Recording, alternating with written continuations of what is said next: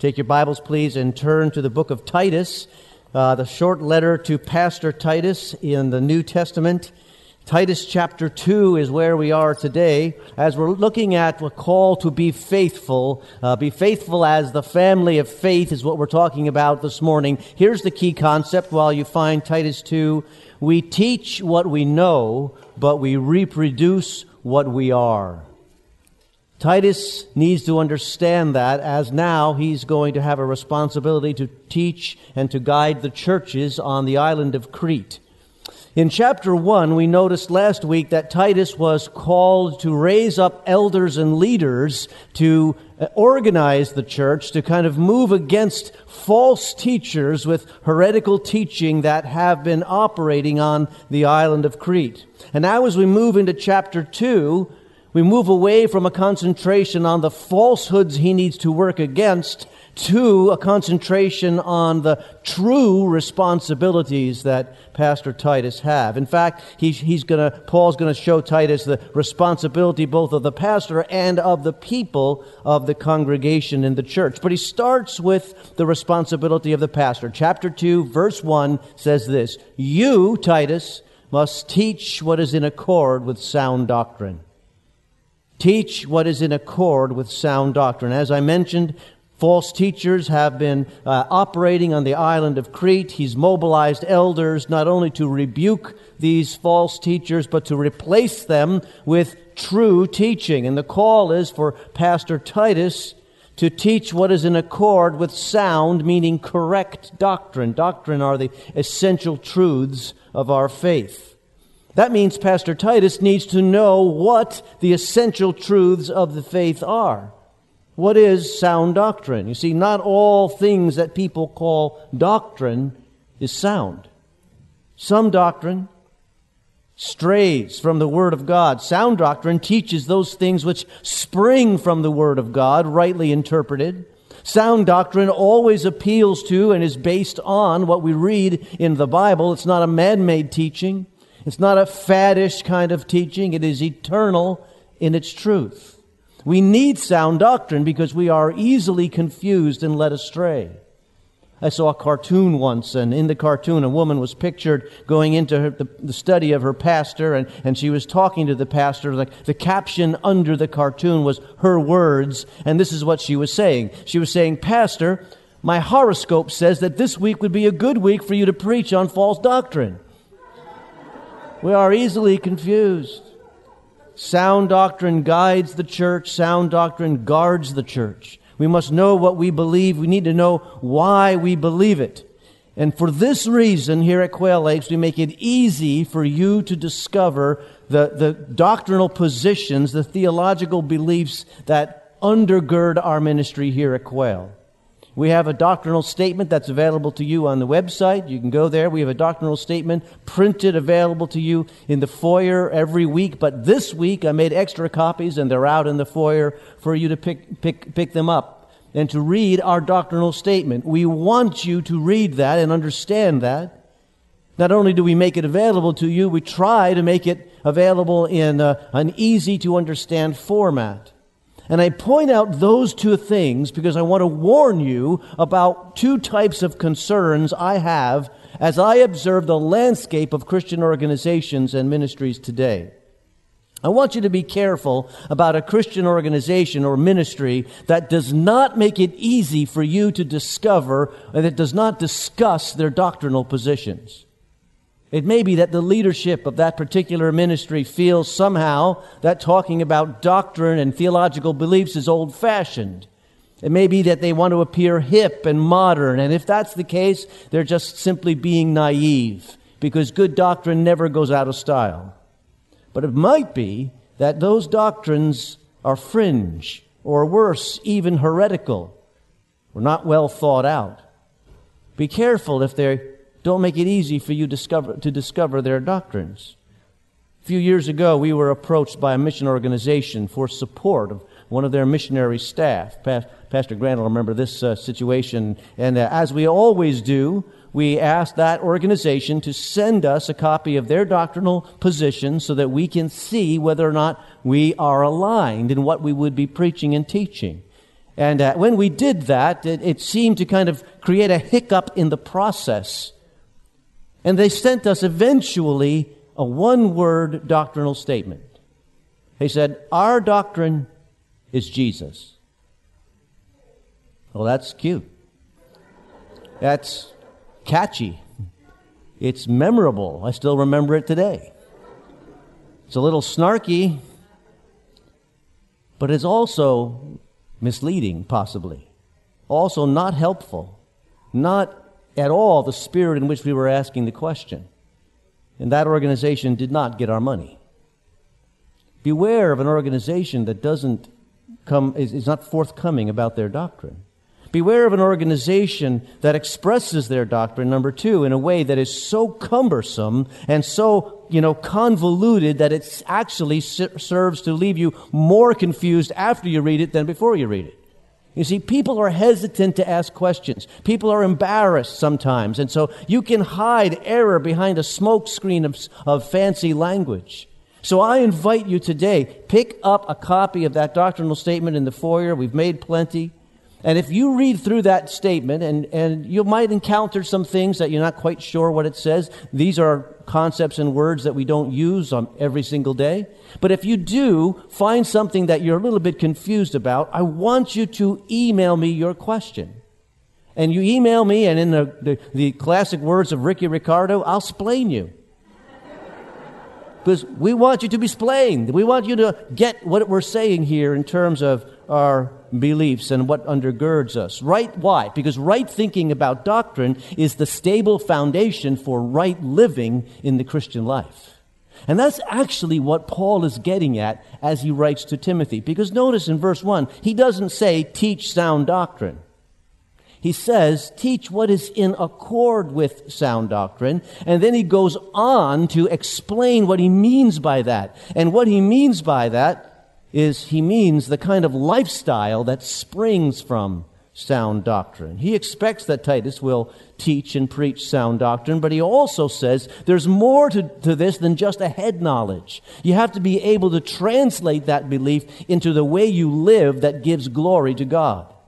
So he goes on to illustrate what he means. And he illustrates it by giving specific lifestyle issues at specific segments inside the church family that Titus needs to care about and demonstrate that he's teaching. So there are behaviors that spring from sound doctrine. I'll put it this way. Godly living is good doctrine in action.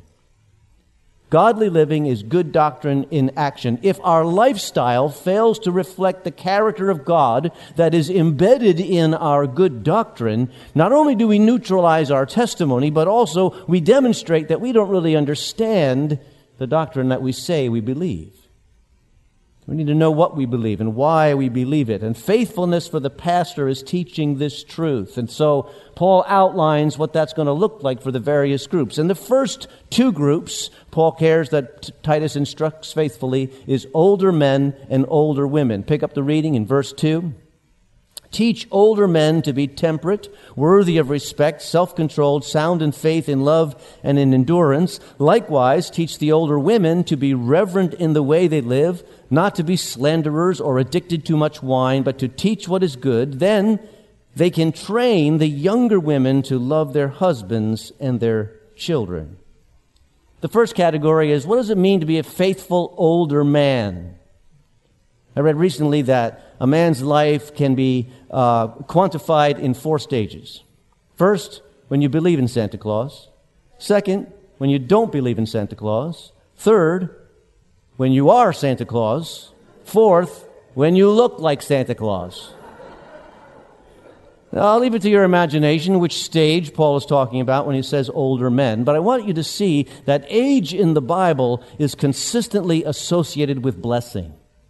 It's consistently associated with wisdom. Age is celebrated. And so he says, older men, you need to teach them these certain things. And maybe some of us are getting to the look like Santa Claus stage. I get that. I recognize in myself there are things I simply am not going to do any more than I used to do, because now when I do them, the next day I wake up with aches and pains that I don't want. But it only means that now I need to grow in my spiritual vitality.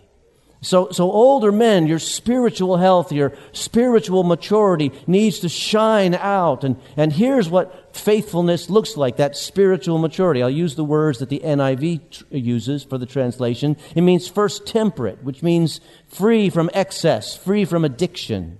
It means, he says, worthy of respect. It means dignified. He goes on to say an older man should be self-controlled. The Greek there has a sense of being thoughtful and careful as we approach life. In other words, having good judgment. The older man needs to be sound in faith, sound in love, in endurance, beyond the long haul, long-term walk of faith that demonstrates maturity in Christ. That's faithfulness for an older man. Teach that, Pastor Timothy. Pastor Titus. And then there's faithfulness for the older woman. In verse 3, he begins that, and he starts with the word likewise. And I want you to catch that, because you'll see that again and again throughout the passage. And what he means is, you bring forward the qualities that are applicable from the last description. It's not as if, you see, older men need to be self-controlled, but older women don't need to be self-controlled. No, you bring forward the things that still apply, but there are some additional things that Paul wants to zero in on with the other category. So for older women, he adds reverence, which is respect for what is holy. He warns against a couple of behaviors. He warns against slander and gossip, and he warns against indulgence in alcohol. Often these things go together. A little too much wine and the conversation turns ugly and hurtful. Older women are to keep their reputation pure. Why? Because as you get to verse 4, we see they have a responsibility to train younger married women as well, to teach them, so that the gospel is not going to get a bad reputation. In verse 5, it says, so that no one will malign the word of God. The positive example of the older woman is a platform from which they teach younger married women with their words and with their example. And then there's some things for the younger married women to be concerned about. Verse 4, then they can train the younger women to love their husbands and children. Verse 5, to be self-controlled, pure, to be busy at home, to be kind, to be subject to their husbands, so that no one will malign the word of God. These are the concerns for the younger women. The younger woman is to be self-controlled. The younger woman, now we're talking about married women, but it applies across the board. The younger woman is to be pure. In other words, there's no room for flirty behavior. There's no room for risque dress and this kind of thing, or risque behavior. That applies to us today just as much as in the first century. In fact, I would say this to the women here today. If you want to kind of get an idea of what he's saying here, you very briefly turn on the show The Real Housewives of whatever. Watch it for about 5 minutes and do exactly the opposite. Because that's what he's saying. There's no room for that kind of stuff. There's no room for that kind of dress, that kind of language, and that kind of behavior. And of course it goes both ways for married men as well. A careless glance, a careless word, a careless activity can cause a lifetime of pain. Purity prior to marriage, and absolute fidelity and faithfulness within marriage, that's the standard, and that's the standard for both. Then he goes on for the young married woman, be busy at home and kind. As a matter of fact, that sentence actually kind of goes together. It's really saying, carry out your home duties with kindness, not resentfulness. See, married life is for the long haul. It's not as easy as saying I do and hoping for the best. One older woman seeking to live this out, building into the lives of the younger women around her, said this, the day you say I do, you choose your love. And every day after that, you learn to love your choice. And lastly, he says for the younger woman, be subject to their husband. That's verse 5. Now actually, the sentence there literally says this, subjecting themselves to their husband. See, this is not an outside thing being applied onto the young married woman. This is a choice that young married woman is making to be in subjection to their husband, submitting to the husband. Why? Because it demonstrates the greater submission to God. That's what's happening here. Now, he's here speaking pointedly to younger married women. But in Ephesians 5, Paul talks about the same concept, but he blows it up for the entire kind of a discussion of the family. In Ephesians 5:21, we see that submission actually goes both ways. He says, submit to one another out of reverence for Christ. Do you see the motive for submission? The motive for submission is because as I submit to my spouse, I am demonstrating that I have a greater submission to God. And I am reminding myself and others around me that my marriage is a picture of my relationship with God. That we are the bride of Christ. So I submit to one another to demonstrate that I submit to Jesus. Now here in his letter to Titus on Crete, he's emphasizing this point for young married women.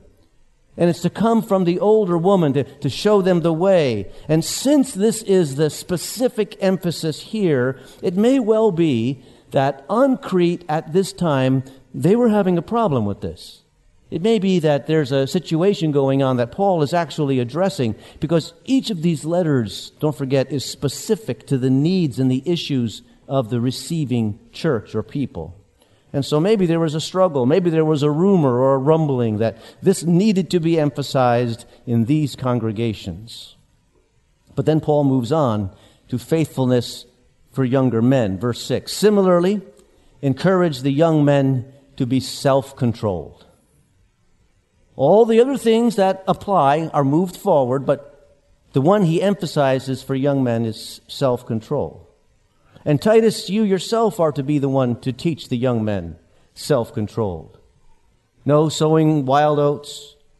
Now, we recognize that the first century had its share of male adolescent antics, just as we have our share of those things today.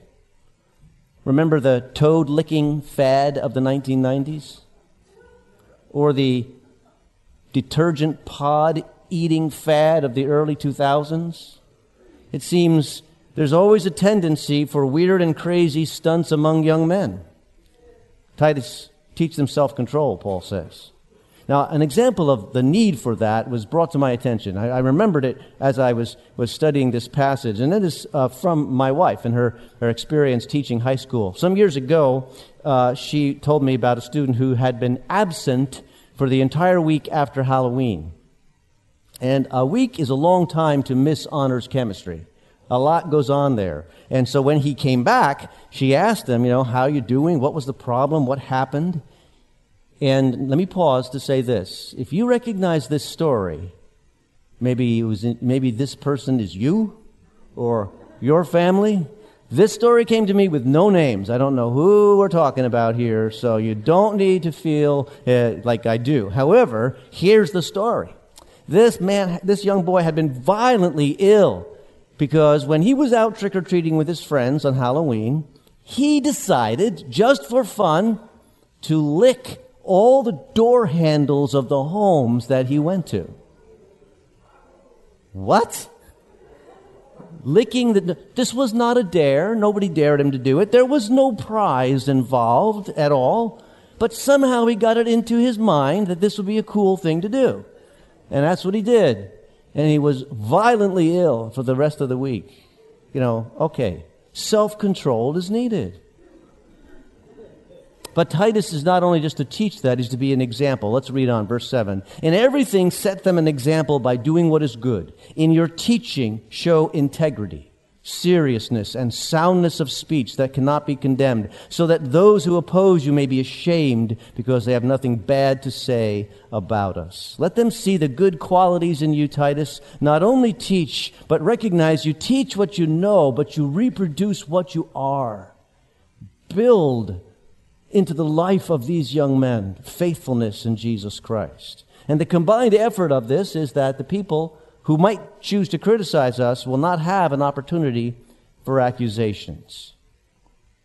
And then he continues to the category of slaves.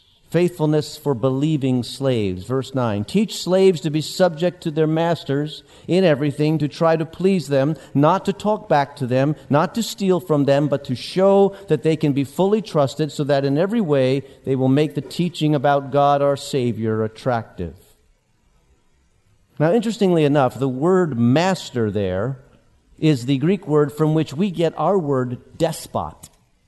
A despot is a person with total authority, complete control. That's the way a master in the Roman Empire related to their slaves. And Paul is saying, Titus, you have slaves who are coming to know Christ as Savior. They're placing their faith in Jesus, and they need to be able to show their masters that Christians can be trusted. So teach them to live in such a way that Jesus' teaching, Jesus will be attractive to them. I say it this way, live such a good life that Jesus looks good. Some critics, however, look at this passage and passages like this, and they say, well, this just proves that the Bible is old-fashioned. This just proves that the Bible is outmoded. It proves that even sometimes the Bible is immoral because it doesn't condemn slavery. But you know what? That's unfair. Because the historical reality is that by proclaiming biblical truth, that all people are created in the image of God, that all people, no matter what you look like or what language you speak, are loved by God, proclaiming that truth over the ages, that the Bible exposes the evil nature of slavery.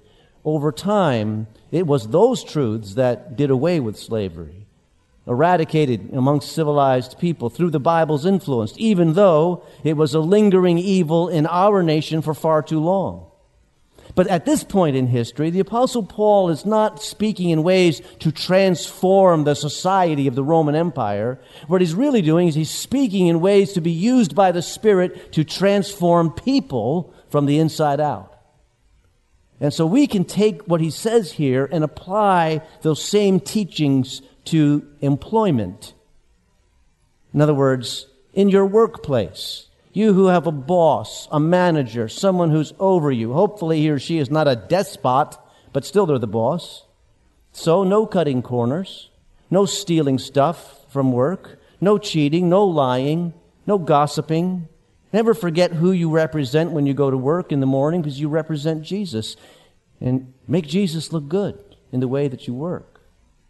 These specific categories all throughout the chapter. And then towards the end of the chapter, Pastor Titus is told more in a summary fashion what he should teach all of the members of the church. Verse 11, for the grace of God that brings salvation has appeared to all men. It teaches us to say no to ungodliness and worldly passions and to live self-controlled, upright, godly lives in this present age, while we wait for the blessed hope, the glorious appearing of our great God and Savior, Jesus Christ. See, the circle widens. And when the circle widens, Paul says grace is primary. The lives we live will either promote grace or contradict grace. So, which is it? Which is your life doing? Promoting grace or contradicting grace? And Paul in this entire chapter has a concern for each of the segments of the population of the church. Each of the segments of the population of the church has special needs, special emphasis, special concerns. And that fact has given rise to the kind of programming like we have here at Quail Lakes. Different programs for children, for youth, for men, for women, for families, for seniors, different aspects of ministry so that the unique needs and concerns for that particular segment can be met. But it all boils down to this. In every stage in life, no matter where you are, there must be evidence in the way that we live that we are disciples of Jesus and our life is rooted in good doctrine. That our righteousness is doctrine lived out. And in every stage, no matter who you are or where you are, there is spiritual growth to be found and spiritual work to be done. Because Paul reminds us, none of us has arrived. There's always more to learn and grow and do. None of us has arrived until Jesus arrives again. And he says, that's the blessed hope. That's the blessed hope. Jesus will arrive again. And when we see him, we'll know him to be King of Kings and Lord of Lords. Let's bow for prayer together. Thank you, Lord, that you challenge us all along the way. There's always aspects of life that we're meant to put in place, meant to learn. Thank you, Lord, that you grow us. And we look forward to the blessed hope. But in the meantime, in the waiting time, we pray that we live out good doctrine, that people see in us the kinds of lives that make Jesus look good, make loving Jesus look natural and right and perfect, just as it is. Help us do that, we pray. In Jesus' name we ask it. Amen.